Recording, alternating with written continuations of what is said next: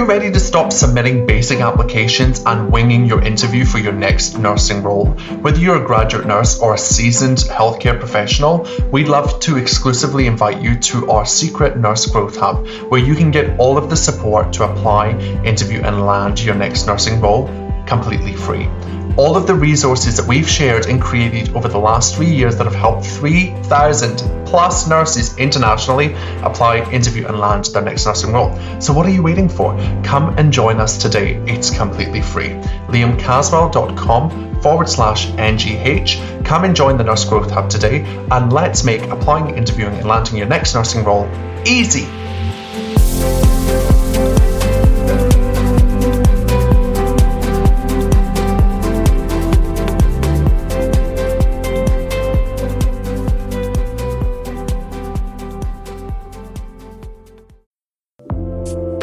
Hello, you are listening to the High Performance Nursing Podcast with me, Liam Caswell, where I help clinicians just like you take control of their careers and remove all the things stopping you from achieving your biggest goals.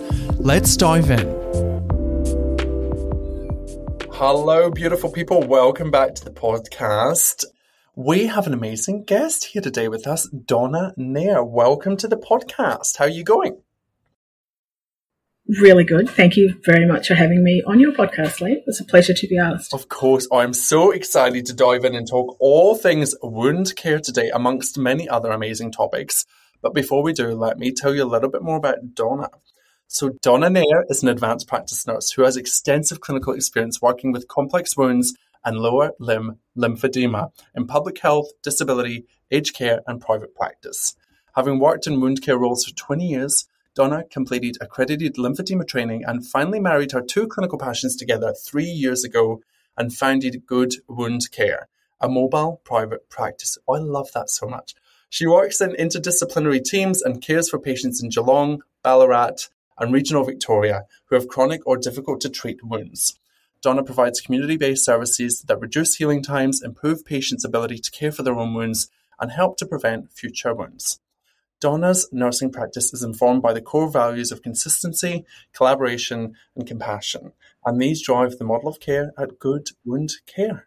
That is amazing. I absolutely love everything that you do, and there's so much that I want to ask you. But before we do, let's dive into exploring your career story. So what's got you here? Tell us all the things. Oh, goodness. It is a whole career story, I think, Liam, and it's a hard one to put together and to make really succinct, isn't it? Because I'm a really firm believer that, you know, all of your experience, everything really builds up to where you are. And that is certainly true in my nursing career. Had you said to me 31 years ago when I, first kind of signed on to this career path that I would be doing what I am doing now, I certainly would have had no idea. I would have been working with wounds, lymphedema, what's that?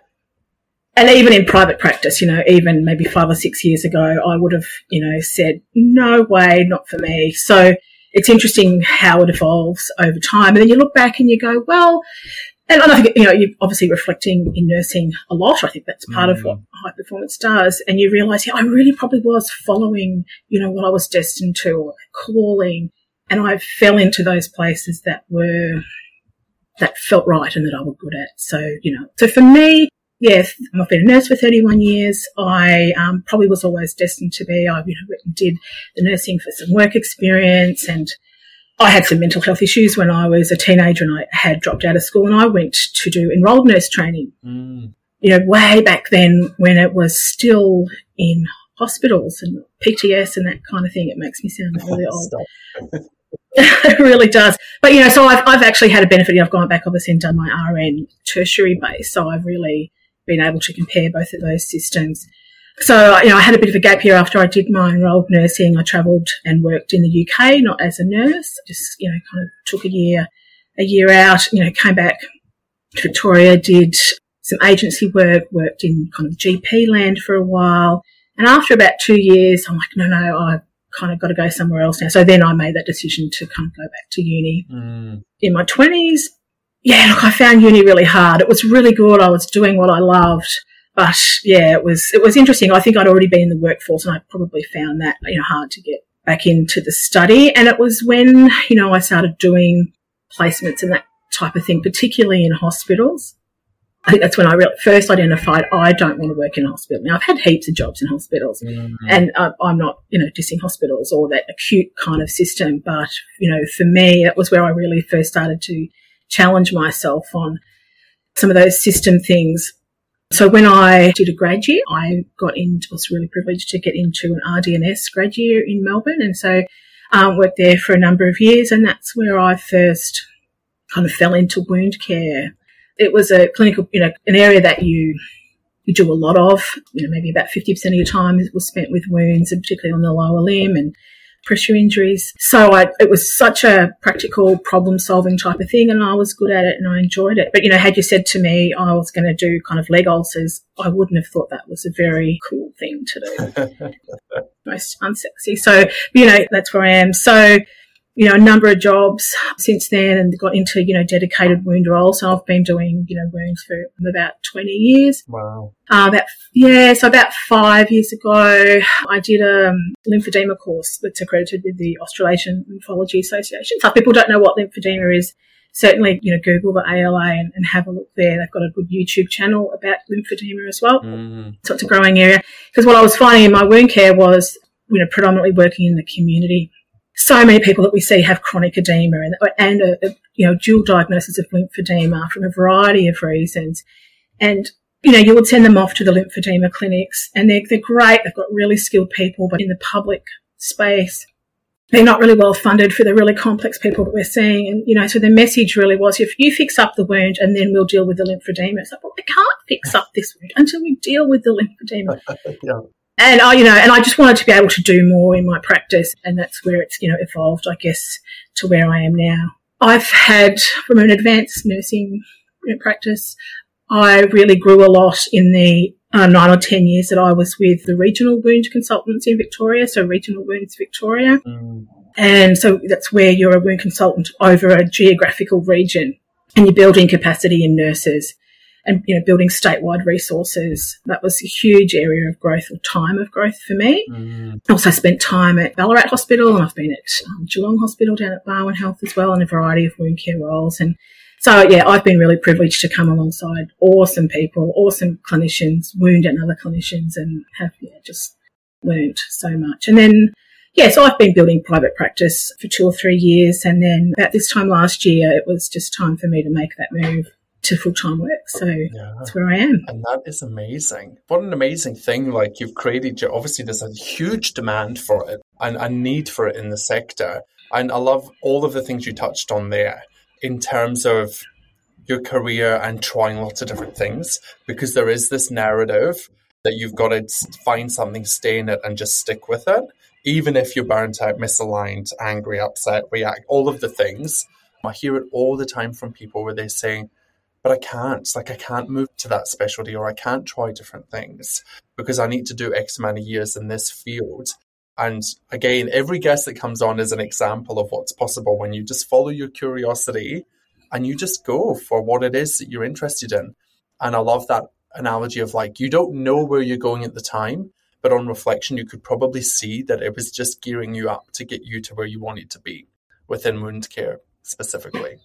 Yeah, it is certainly about following your passions, and I think, and cross-pollinating a lot too. That jumped out for me, just what you were saying there. I think we cross-pollinate a lot, I see a lot of nurses who, they'll say, I want to go into this area, I want to go into that area, or I didn't enjoy my time in that area. But, I've been around so long enough to know that you'll still get something out of it, and you'll still use that when you launch forward.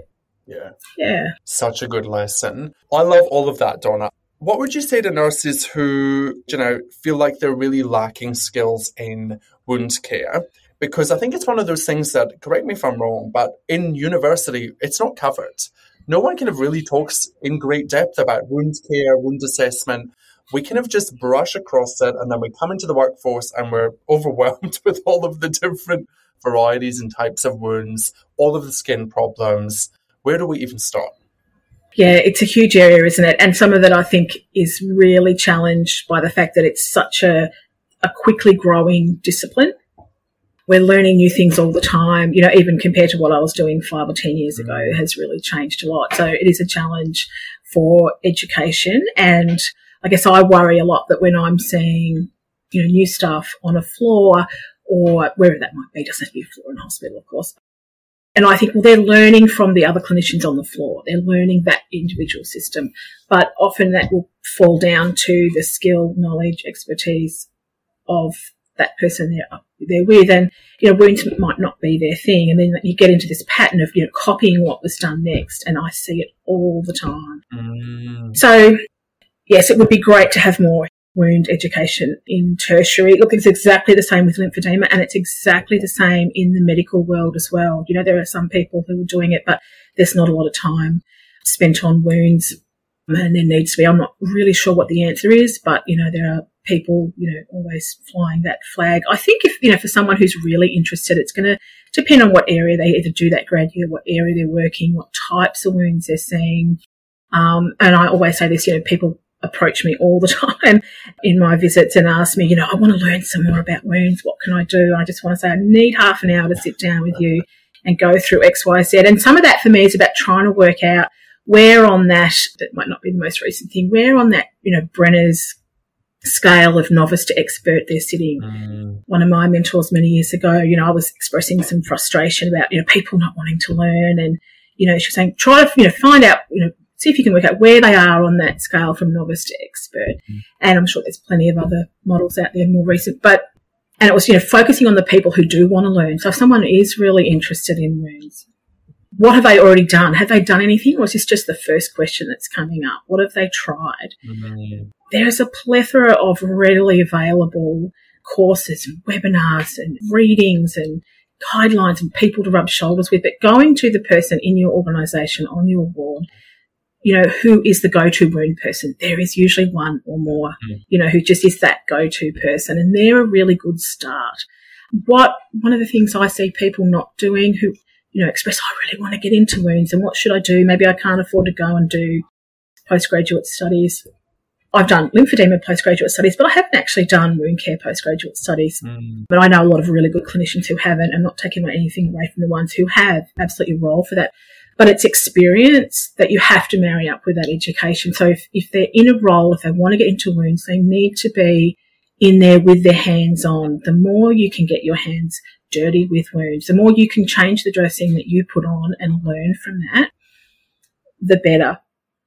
Things like joining Wounds Australia, our peak body for wound care, you get access to lots and lots of webinars, and you're rubbing shoulders with people who are in the industry, like myself, and you're going to be able to learn, and you kind of triangulate all your learning together. That's the key. People want to go to a course and have it done, and you must marry it up with experience, and you must marry it up with networking in the industry. I just see that so much. Yeah. So for the people who, want to be that key person, that's my take-home advice. I love that. There is so much to explore within that space. And when I was a nurse educator in Canberra, I went to a Wounds Australia event, and it was an evening thing.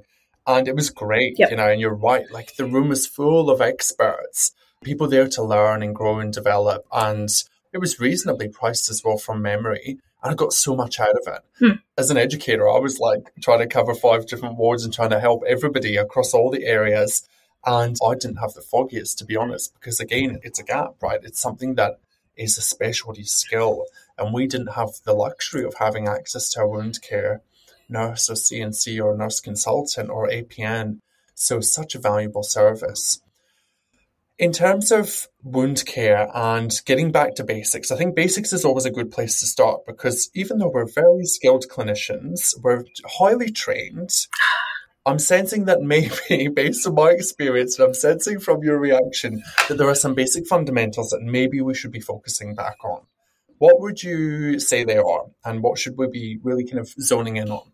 Oh, yeah. I just love that you said that. Let's do it. You're all there. You're all over it, aren't you? It's good. Oh, look, yeah, I'm always, people are going to hear me broken record. It's always about the basics and, basic nursing care. I'm going to sound really basic here, Liam. People aren't cleaning between toes. Mm-hmm. People aren't washing skin. People aren't giving good hygiene. And these are the absolute hallmarks. Are we assessing skin properly? Are we picking up that stage 4 or unstable pressure injury a couple of days beforehand, before it develops? But yeah, I love, even no matter what I'm doing now, I will always go back to basics. It's always the basics. I'll go back to what is not being done, and it's usually the basics. And that could be, are we cleaning the wound properly? How long are we leaving that dressing on for? Have we done a proper wound assessment?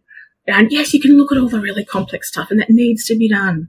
But always do the basics first. They're just not negotiable. And usually when I track back and I'm formulating care plans, it's, you can, 99 times out of 100, put those basics in place and you'll have a massive improvement. So, look, these days we're talking about things like using the proper cleansers and surfactant soaks, those types of things, advanced wound dressings, leaving them on for the right amount of time, addressing nutrition, mobility. Edema, of course, I'm always going to be flying the flag for lymphedema. There's often chronic swelling in those types of wounds. What are we doing to debride that wound in? And not everyone has to, go for those wounds with a sharp implement. If people think debride, oh no, I can't debride, I can't pick up a blade. Well, there's really new models of care now around wound hygiene that talk about everyone can do wound debridement because, 90 to 100% of wounds are chronic wounds. We're talking hard to heal wounds, not your acute wounds that are moving through normal ordered, stages of healing. 95% of those wounds are going to have a biofilm. So they've got bugs in them that are covered in a matrix, in a slime that, no antimicrobial dressing is going to impact unless we get in there and physically rub it off. So, gauze scrubbing and surfactant soaks and those type of things. And I usually find they're not being done. We put a really good plan in place. And people change dressings too often too. So, okay, that wasn't working this week. I think we'll change it to something else. Oh, that didn't work in a couple of days, so we're going to change it to something else. Something different all the time. And that poor wound doesn't know what it's doing. And that poor patient gets really frustrated. That doesn't help either. Yeah. And look, and I have to say, I'll go on forever, Liam. Client goals are everything. Patient, client, resident goals. I deal with a lot of different names for people. What does the client need? It's not always to heal. Sometimes we try to heal everything. Not everything's healable. And it's about breaking it down in a smaller step. So what's our short-term goal? And then what might be our next goal? And if we move through enough of those, we then might get to the end goal, which very well may be healing. But, the last stage of wound healing's it's actually when the wound is healed. We've also got to prevent that thing from coming back. And we need to be talking about prevention really early on when we go in. We're starting to work out how we're going to heal it. So, yeah, there's lots to unpack. That often can't be done in the first visit. And so I think nurses we're very task-oriented in wound care too. Get in, get that dressing done. There's an element of that. But it's thinking about the bigger picture and the team. So bringing in all your allied health, that's your basic fundamental principles as well. No, there is, definitely. It's not a one-man show. It can't do what we do unless we've got those allied staff. They're so important. Yeah. But do you find that it often is or does become a bit of a one-man show in the sense that we're still not that great or we're getting better at being a bit more collaborative and multidisciplinary, interdisciplinary in nature? Because I'm thinking back to my clinical experiences. The doctor comes, pulls the dressing down, doesn't tell anybody they're doing it, leaves it open for the next 3 hours. The nurse is too busy put up. Yep, totally. We've still got a bit of a bad culture around wound care. And I remember learning something, and please correct me if I'm wrong again, but around like wound bed temperature and, the impact of taking the dressing off and how it impacts healing and all of the things. Yeah, that's a huge one. That's one of those basics I'm, teaching my patients all the time too. I do a lot of self-care, so a lot of patients I have will be self-caring for their wounds, or there might be a little bit of healthcare input. But often they're, teaching the patient those things for me in the community space really, really helps. But I still get that happening. So they'll go and they'll have the appointment and the doctor will change it to something else. And there's some great doctors out there. I'm not in any way dissing doctors. There's some really, really good ones. But I think, getting back to your first point about wounds, and people get a bit possessive with them. So it's my wound and I say this is what we're doing. And often when I come in, particularly there's really complex things going on, they took a long time to get that way. It takes a long time to unpack them. But, you might have 7 or 8 different disciplines or professions kind of feeding into that one wound. And sometimes they're all needed and sometimes they're not. And I think we're working interdisciplinary, but often they're not talking to each other. So doesn't always happen easily, and I think it's very contextual in the setting that you're working in too. Like the acute setting's not always the best environment to unpack some of those complex wounds. They're there for something else, you know. Mm. They come in with a chronic wound, or they're there to have it surgically debrided, or have, you know, some other acute thing done. But, you know, often it's just really rationalising who's needed and making sure you're all on the same page. I find going back to goals, you know, no matter what, the setting's really important. So, okay, someone might want dressing A, someone might want B, someone might want C. But what are we actually trying to achieve? So are we trying to dry the thing out? We're trying to make it more moist. Are we trying to debride the tissue? We're trying to deal with the infection. What are we actually trying to do? And then you can compromise.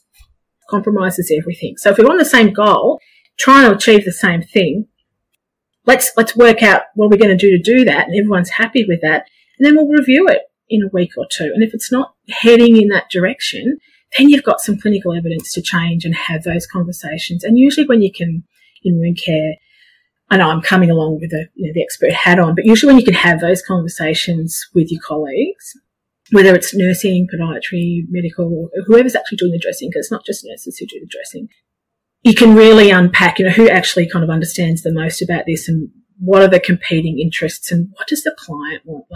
Often I'll hinge a lot of my careful conversations on what the client wants. Yeah. That's a big thing. So, you know, my little catch line is your wound matters. Mm. And that's because I work in the community and I see a lot of clients who everything revolves around their problem wound. They've got often complex health things going on, living with lots of comorbidities and things happening. But their wound is the one thing that really affects their life and affects everything they want to do. Mm. And they don't think it's very important. But it is actually really important, and their wound does matter. And that's sometimes arming them with a conversation, you know, going to the GP or saying, well, I want to do this. It's really, really powerful. Mm. Yeah, that's such rewarding work in involving the patient back in the care. And I love that perspective of bringing it back to the goals and making sure when we're in that task-focused mindset, it can be hard sometimes to pull ourselves back out of it and look from a distance and kind of have that situational awareness and then assess and be like, well, actually, John, what do you really want here? You know, this is what we think is best for you. And I love that in the acute setting, maybe that's not the best place to fix all the problems, but that's what we try and do. That's okay. That's what we do all the time. Yeah, it is. Yeah, it is. And, you know, you'll have the nurse who comes up to you and say, I just want to learn about wounds. You know, what? And I'll say to them, and it's a bit of a fleece when I put it out to them, you know, it's not about the dressing. And they kind of look at you. And then they're looking a bit puzzled, and it's really not about the dressing. It's like, and you just stumped them completely. And it's really not. The dressing's just a vehicle, but so many people kind of, and it's important to know about dressings. Absolutely. They're a really important tool of our trade. But yeah, if we can, I think shifting that mindset from not thinking about the dressing and which one we use, there's much bigger conversations to have. And sometimes it's quite okay for me to put in place a care plan or to persist with a care plan even for a short period of time that I'm not really happy with, because it's also not about me. Mm. Sometimes their relationship with their doctor is really, really important, and I'm quite okay with that. And it might take longer to get there, or there's another way of workaround way we can go about it. So I guess that's why I really like wound care too, because it's about problem solving, and there's always more than one way to achieve something. Yeah. Let's go there. Let's talk about the fact that it's not about the dressing, because you got me stumped as well. And I would love to explore that, because I think that you're right. We all do think it's about the dressing. We think like, oh my God, there's this magic dressing that's going to fix it. Oh, it'd be lovely. So talk to us about that. What is it about? Yeah. Look, you said it earlier, you picked up on it, and I didn't touch base on it when your previous question where you said there's so many different, and I thought you were going to say there's so many different dressings, because that's what most people say, but you didn't. You said there are so many different wound types, and, you know, that's music to our ears. So, you know, if you're going to any of those Wounds Australia events, a lot of them, almost free, not free, but, you know, very subsidised webinars that they have for members, they'll always be often pitched at a particular wound type. So to break it down really, really simply, there's 4 different steps in wound healing, and there's lots of different models. You can follow those, you're fine. Mm-hmm. But essentially everything fits into these 4. So it's first, define your etiology. What's the cause of the wound? That's your wound type. And that might be, your wound type might be very different to your mechanism of injury. how it happened. So, okay, it might be a traumatic wound, that's the mechanism of injury, but there might be underlying venous disease. It might be a venous ulcer that's stopping it from healing. So that's what type of wound it is. Unless you're addressing that, you can put the most expensive or cheap dressing on. Mostly it's not going to heal, or it's really going to struggle to heal. And then the second thing is controlling factors affecting healing. So your nutrition, hydration, mobility, medications, smoking, other comorbidities they've got on, a million things in there. Because unless you're managing those, you're also going to really struggle to get that thing healed. And again, I'm talking about hard to heal wounds. I'm not talking about your acute wounds that are simple and moving through an orderly process. And then the third thing is assess your wound and choose a dressing. That's where your dressing comes in. So yes, it is really important to pick a dressing that matches your wound assessment. And the fourth one is wound prevention and plan to keep it healed. In the diabetic foot world, diabetic foot ulcers, so another type of wounds, it's quite a prominent podiatric surgeon in the States. It talks about those wounds being in remission. We think about cancer, we think about remission. Often in these wounds that we've healed, we haven't actually done anything, and we can't do anything a lot of the times, about the underlying pathologies as to why a wound is there in the first place. So sometimes, pressure injuries, diabetic foot ulcers, arterial ulcers, venous ulcers, and a whole heap of others. We're supporting the client to heal, and we're doing a good wound assessment and a good wound dressing. But if we all of a sudden strip those things away, so bammo, the first time you go, that wound's healed, and we're marking it, and we're marking on the care plan, and we're saying to the patient, well done, it's all healed, we're pulling out now, we're gone. And if you take all those things away, they're going to be back. I think I have to look up the latest rate, but it's something like 70% of venous leg ulcers are recurring wounds within, a couple of months or maybe 6 months, something like that. Don't quote me. I'll have to look that up.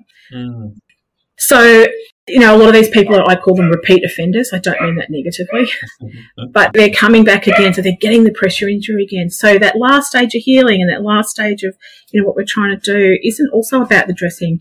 The wound takes between 1 and 2 years to get to 70 to 80% of its original tensile strength that it had pre-wounding. Wow. So after about that's huge. And I use that all the time when I'm teaching staff, all the time when I'm teaching patients, because, the last thing I'm going to do is run away. As soon as that wound is healed, you've actually got your last stage of wound healing, your maturation stage, which can take up to 2 years.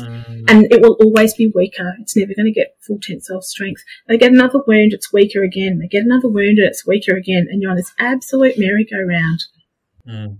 So when I say things like it's not about the dressing will help you with one aspect of the wound care. But for these complicated, ulcerations and complicated wounds, particularly when they're of a recurring nature, you've got to be managing the etiologies, comorbidities, factors affecting healing, good dressing care, and planning for maintenance as well. So it's a real package deal. So I guess I say that a lot. Most woundies, like, myself, wound care people will really understand that it's not about dressing. But it kind of floats people a little bit, when you say it really isn't. And it's just that task oriented, and that's quite okay. That's fine. But it opens people up. So when someone says, I want to do a course in wounds and I want to get into it, that's why I try to tease that out of them. Do you kind of get what wound care is about? Because you could be a really good clinical support nurse, focus on dressings and doing the tasks, and that's really, really important. But there's a whole heap more to it. Yeah. And that was certainly one of the things that drove me to do lymphedema training, because I could just see so many of my clients needed that, and I felt unequipped to properly deal with them. So how does lymphedema complicate, or how does it add to the wound care issues in the limbs? Talk us through that. Yeah. So lymphedema is a huge area. Lymphedema is a capacity or non-capacity of the lymphatic system to take up and transport lymph back into the circulation. And we know that 90% of fluid that leaves the arteries will actually go via the lymphatic system first before it returns to the veins at the capillary level. So, as we used to say before, we put up diagrams of the circulatory system, down arteries back up through veins at a gross level. But in actual fact, you can't separate it from the lymphatic system. So, and I'm trying to often manage chronic edema with a lot of these people. So they've got really limited mobility. They've got venous disease. They might have fixed joints, things like, diabetes, strokes, and there's systemic issues that affect their mobility and vascular supply as well. So they often have, and if they've got a wound, they're in pain, they can't move as well, they're going to have edema, they're going to have fluid. That is not a transitory acute type of edema. They've got more complex needs. So that's where we'll get the physio to come in, or get the OT to come in. Things like that. That's where you need to be talking to the doctor about those things. So, and it's not just so from a lymphedema standpoint, putting people into really good garments. It's about self-care, deep breathing, movement. There's so much to it that really empowers the patient to manage chronic edema. A lot of people have got, in all honesty, I see a lot of people with edema who are like a late stage 2, stage 3, which is at the end stage of the disease, and they've got really quite extreme growth problems and skin conditions, and they've got wounds because of it. So, yeah, I'm seeing the really, really tricky type of clients, multiple comorbidities, and they're getting sicker in the community. They're living with more. We say that about hospitals so much. We're seeing more people, not with 1 or 2 comorbidities, they've got 5 or 6. Well, they're living out there in the community as well. And there is that need. So when I first started private practice, I really didn't know what the percentage would be of my wound versus lymphedema clients. And there's such a mix, and I'm seeing so much more, just edema. Yeah. Yeah, wow. Such rewarding work. I'm so glad that someone like you is doing it and is out there helping people, because it's so critical, clearly. I'm curious to ask this question, a bit of a random question, but it was one that came up when I was thinking about chatting to you today. Yeah. And it's around the idea of like pressure injury in the work, in the hospital setting, or maybe even in the community, but most of our listeners probably work within an acute or a subacute setting. Yep. And there's been a huge push right through the national standards for safety and quality in healthcare to look at our hospital-acquired infections and complications. Yeah. Intrigued, just from your perspective, do you think we're getting better at reducing pressure injuries and maintaining skin integrity, or do you think we're where do you think we're landing with that? Yeah, that's a really, really great question. I think we are getting better. I really do. Yay.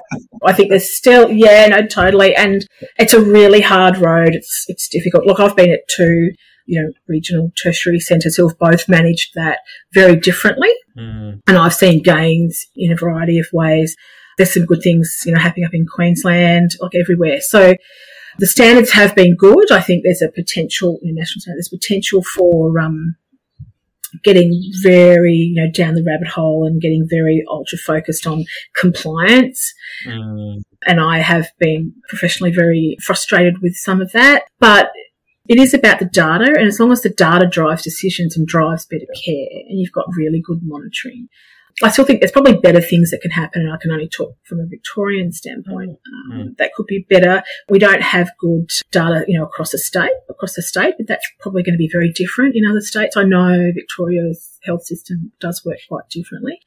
But there's so much more awareness of pressure injuries, pressure injury stages, differences between pressure injuries to things like incontinence-associated dermatitis and moisture lesions. If you had said these things 5 or 10 years ago, it would have been a lot harder, but a lot more nurses have that awareness now. And I think people like myself in acute sectors have done a lot more education, and there's a lot more pathways for that and awareness. And there's really good products now too. I have to say, like, our trade partners really support education well. There's great webinars and things to access, and we have trade come into facilities and educate on those types of wounds. So pressure injuries is huge. It's a huge area. It's really hard in acute care sometimes because you've got these really critically unwell people. You would, of course, know that with your background. It can be really difficult. They're not, I think, what I've seen change probably in the last couple of years, which I've been really pleased with, is we used to come out of facilities, we need to be aiming for 0. We don't actually, because there's just some you can't prevent, irrespective of we're still doing and all of the care, we're still giving best practice, and we've done everything we can. They will still, whether the patient's making certain choices that they're entirely entitled to make, doesn't mean they're non-compliant, or they're just critically unwell, and despite best efforts of everyone, they go on to develop a full thickness pressure injury. But I think we're getting better. I really do. I love that. I love what you said there about the data. So I think it's important as clinicians, maybe people listening, when you do climb the ladder in healthcare and you move up into more senior roles, you do get exposed to more data. You get exposed to more information, and you do try your best to use that. And I think, I used to think this, and a lot of my peers would say, why are we having to do these risk mans or these incident reports, or why am I having to do these quality, safety audits every month about pressure injuries and so on and so forth? And it's super important because it does give us that data to then be able to say with confidence that we are doing better and that our patients are safer. Although it's a little painful because we don't love doing it, because we'd rather be looking after people or doing a wound, we do have to collect that data to make sure that we're improving the care. It is. Oh, look, I've been on both sides of that, but probably more so on the receiving the data side and analysing it. It is such a pain to do. I totally understand that. But that's change will come out of that. And it's not a perfect system. I don't think anyone's saying it's really perfect. I've been able to tell so much about particular cultures on wards and, what the issues are, what the learning needs are. When I've been going through those risk mans at the other end and trying to make decisions what to do with it and grilling the data. You do make improvements from it. You absolutely do. And it certainly is about the bigger picture. But I acknowledge it must be so hard to see from that ward perspective. Where does it go? And if you're not often fed back that information. Yeah. Look, we, at one facility I was at, we cleaned up a lot of our data. It just needed someone with a clinical eye over it to refine it. And, we moved our health benchmarking stats from worst performing to nearly one of the best performing. Wow. On the health round table. So, it's really, really important, and it drives change. Unless you've actually got good data, you can't advocate for change. No. No. You just can't, It's critical, isn't it? Yeah. And not even just on that note, not even just with wound care or pressure injury data. It's across the board, it's across the board. It really is a mechanism, like a wound dressing, I guess, to take you to, it's a vehicle to move you forwards and to help you get closer to some form of change in the setting. Yeah, it's super, super beneficial, very important. Yeah, it is. I would love to dive into and take a little pivot and dive into something you talked about in kind of the pre-show notes. And that was around this idea of weight-neutral care. And I've never heard of this concept before. And when I saw it, I thought, oh my God, of course. So I'd love to dive into that. What is it? And why should we be aware of it as clinicians? Oh, Liam. That's huge. I know. No, and I did put it in, and I felt I put it in and I took it out and I put it in and I took it out. I thought, no, I'm going to go down this road. No, I think it's great. No, it's good. I'll tell you, it is part of my practice. And, on my website, I talk about, why I practice from a HAES or HAES standpoint. And I've got a little section in, I think, in my FAQ that I'm just about to kind of edit and put a few more resources in. But I'll tell you, I included it in, something that I was happy to talk about because I have my own lived experience, but you had I'm just trying to remember her name and I haven't got it off the top of my head. You had... Oh, Christina Caprucci. Christina, yeah, you had an anti-dietitian a little while ago when I was listening to some of your podcasts, which I do from time to time. And I just thought, that was really cool. Look, it's not widely accepted in all areas. There's such huge weight bias and weight stigma in healthcare. And that's where I talk about, my own lived experience and certainly with mental health. So from a lived experience, it's really hard to talk about, but it's also something that a lot of people get and that it's becoming more people standing up about it. I list really reputable sources for reading and learning on this topic on my website, but there's just a wealth of stuff. So for me, I have a lot of people, a lot of clients who are living in larger bodies and who've been very, pathologized because of that and, labeled non-compliant. And, they're told they need to lose weight. They're not necessarily supported to do that or they can't. But, despite that, their body is talked about in a very negative way. And, research shows that that's not inspiring. It's actually really, really harmful. So a lot of this weight neutral care comes from a trauma-informed space. I think a lot of people understand, body positivity, but it's so much more than that. A lot of people can't think positively about their body. for whatever reason. And so it just becomes, well, can you just think neutrally about your body? And that your body is good no matter what size it is, and deserves looking after. You know, and irrespective of what your weight does, I'm not anti-weight loss or anti-weight gain. It's about looking after your body. We do know that 95% of people who do intentional weight loss will, obviously lose a lot of weight, but will gain weight back within 2 to 5 years. And most of them will go, there's a percentage that will go on to gain more, 95%. So most of the studies stop at 2 years. So when they're saying, this type of system works, the research then stops and they can't actually get the long-term outcomes.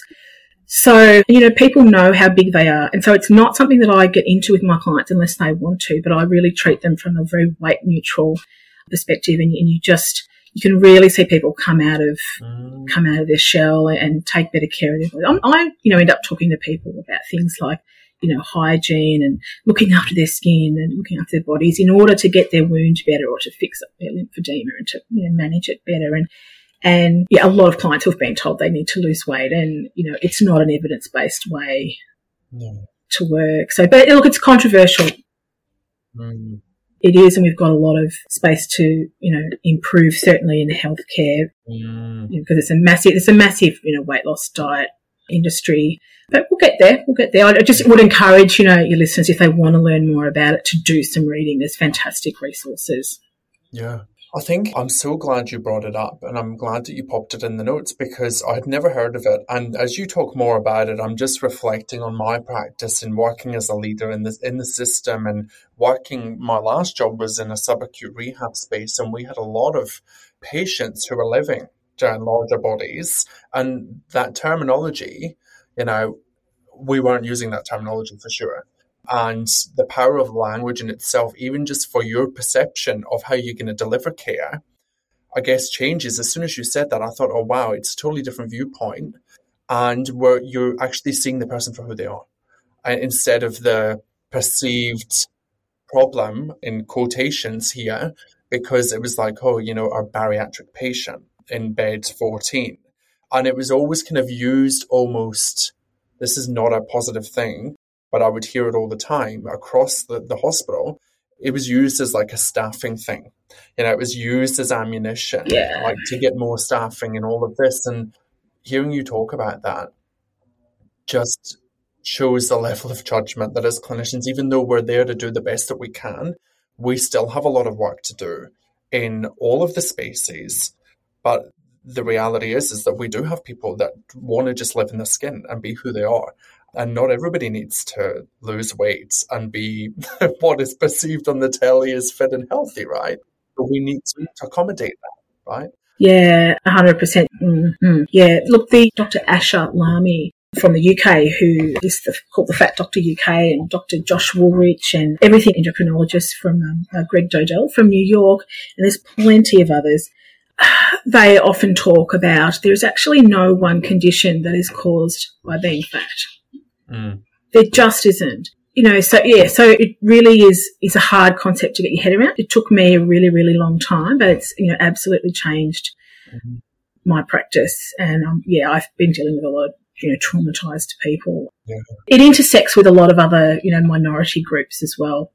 So it's also a big social justice movement, and as I said, trauma-informed practice as well. So, but it just makes you stop and think. And look, I really take on board what you said about, your own bias. I certainly have that. Everyone still has some. It's, it really is quite there. And it's hard to stand up to colleagues sometimes. It's things like, so I don't use the words, obesity and bariatric so much in my, documentation. But, sometimes I'll see like so many clients a day, and you just don't get one client who's not, labelled obesity. And it just becomes a very pathologized standpoint and affects people, how people are treated.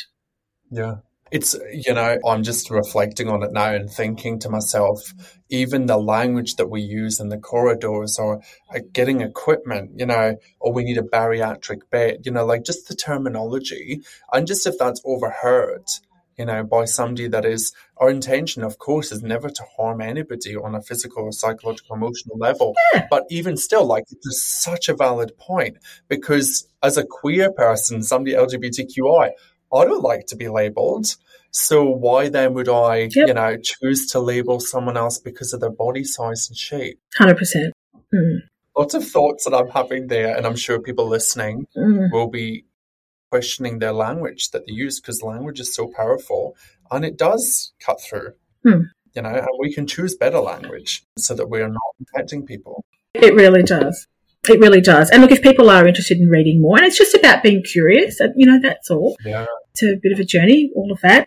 Give me a couple of weeks. I will have some updated resources on my links page. I'm actually building a bit more of a section in my resources for clinicians. It's very client focused at the moment, but I'll be building in more clinician resources, and particularly on the whole weight inclusivity. There'll be a few links there. So I love that. All of those links will be in the show notes so people can access them. We could talk forever. I'm sure there's so many things that I want to ask you and explore, but I would love to, or conscious of your time, would love to wrap up and ask you what it's been like. Setting up your own business, working in private practice. A lot of nurses, midwives, within the profession have a goal of moving into their own thing. It's kind of becoming a whole nursepreneur industry thing, moving forward. Tell us some of the lessons that you've learned that you're happy to share. Oh yeah, look, I'll have to limit myself because I could go on for a while.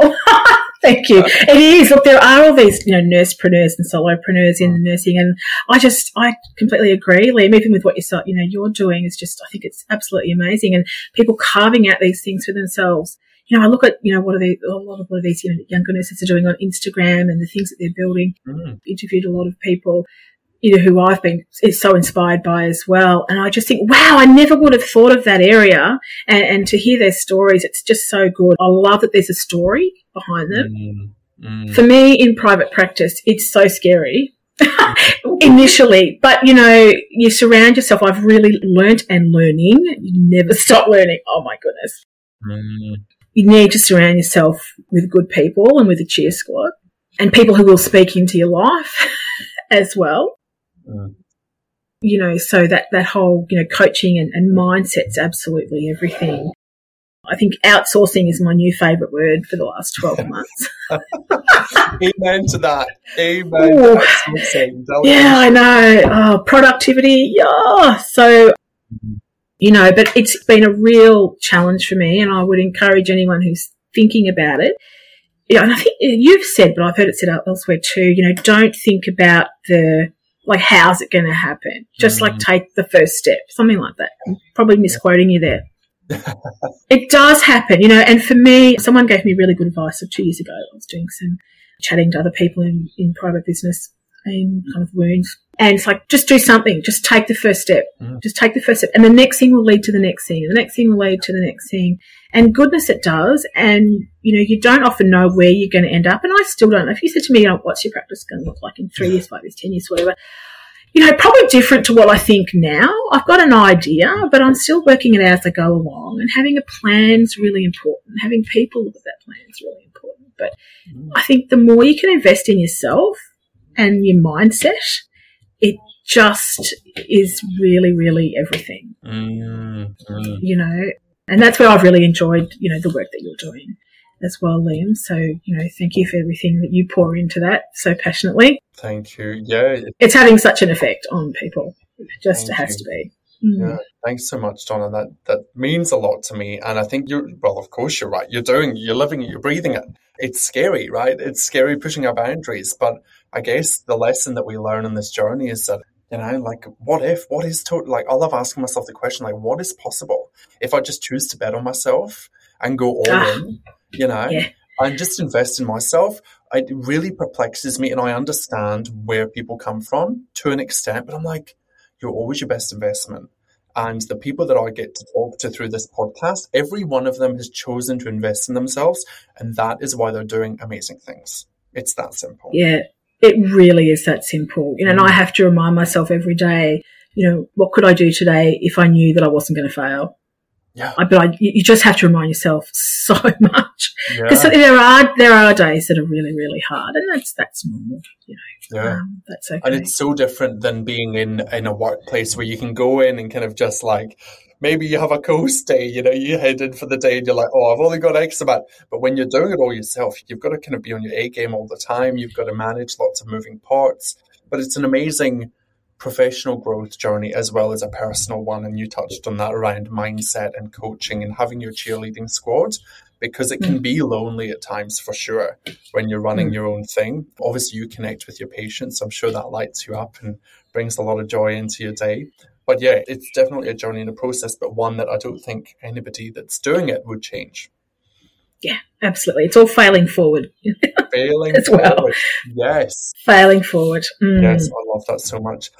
Thank you so much, Liam. Donna, thank you so much for your time. It has been an absolute pleasure. So much goodness in this episode. Thank you for sharing all of your skills, knowledge and wisdom. Where can people find you? Where can people learn more about you and what you do at the Good Wound Care? Absolutely. Well, my Good Wound Care website is simply that, goodwoundcare.com. Leave off the AU. And I'm mostly on Insta and Facebook, a little bit of LinkedIn as well. So I think I'll set you those links. I'm fairly easy to find. Awesome. Love that. Make sure you check Donna out and connect. And until next time, stay safe and stay forever curious. Thank you, Donna, for your time. Thank you so much. Cheers. If you've enjoyed listening to this podcast episode, please take a wee minute to leave a review. It would mean the absolute world to me. If you are ready to start taking action in your career and you need some support, why wait? Come and join my private Facebook community. The link is in the show notes below. Within the community, we take what we discuss in this podcast and we put it into action. Currently, I am looking for nurses who are ready to stop playing small and invest in themselves to create the life and the career they want to live. If that sounds like you, then please get in touch. Until next time, thanks for listening, stay safe, and stay forever curious, my nursing friends.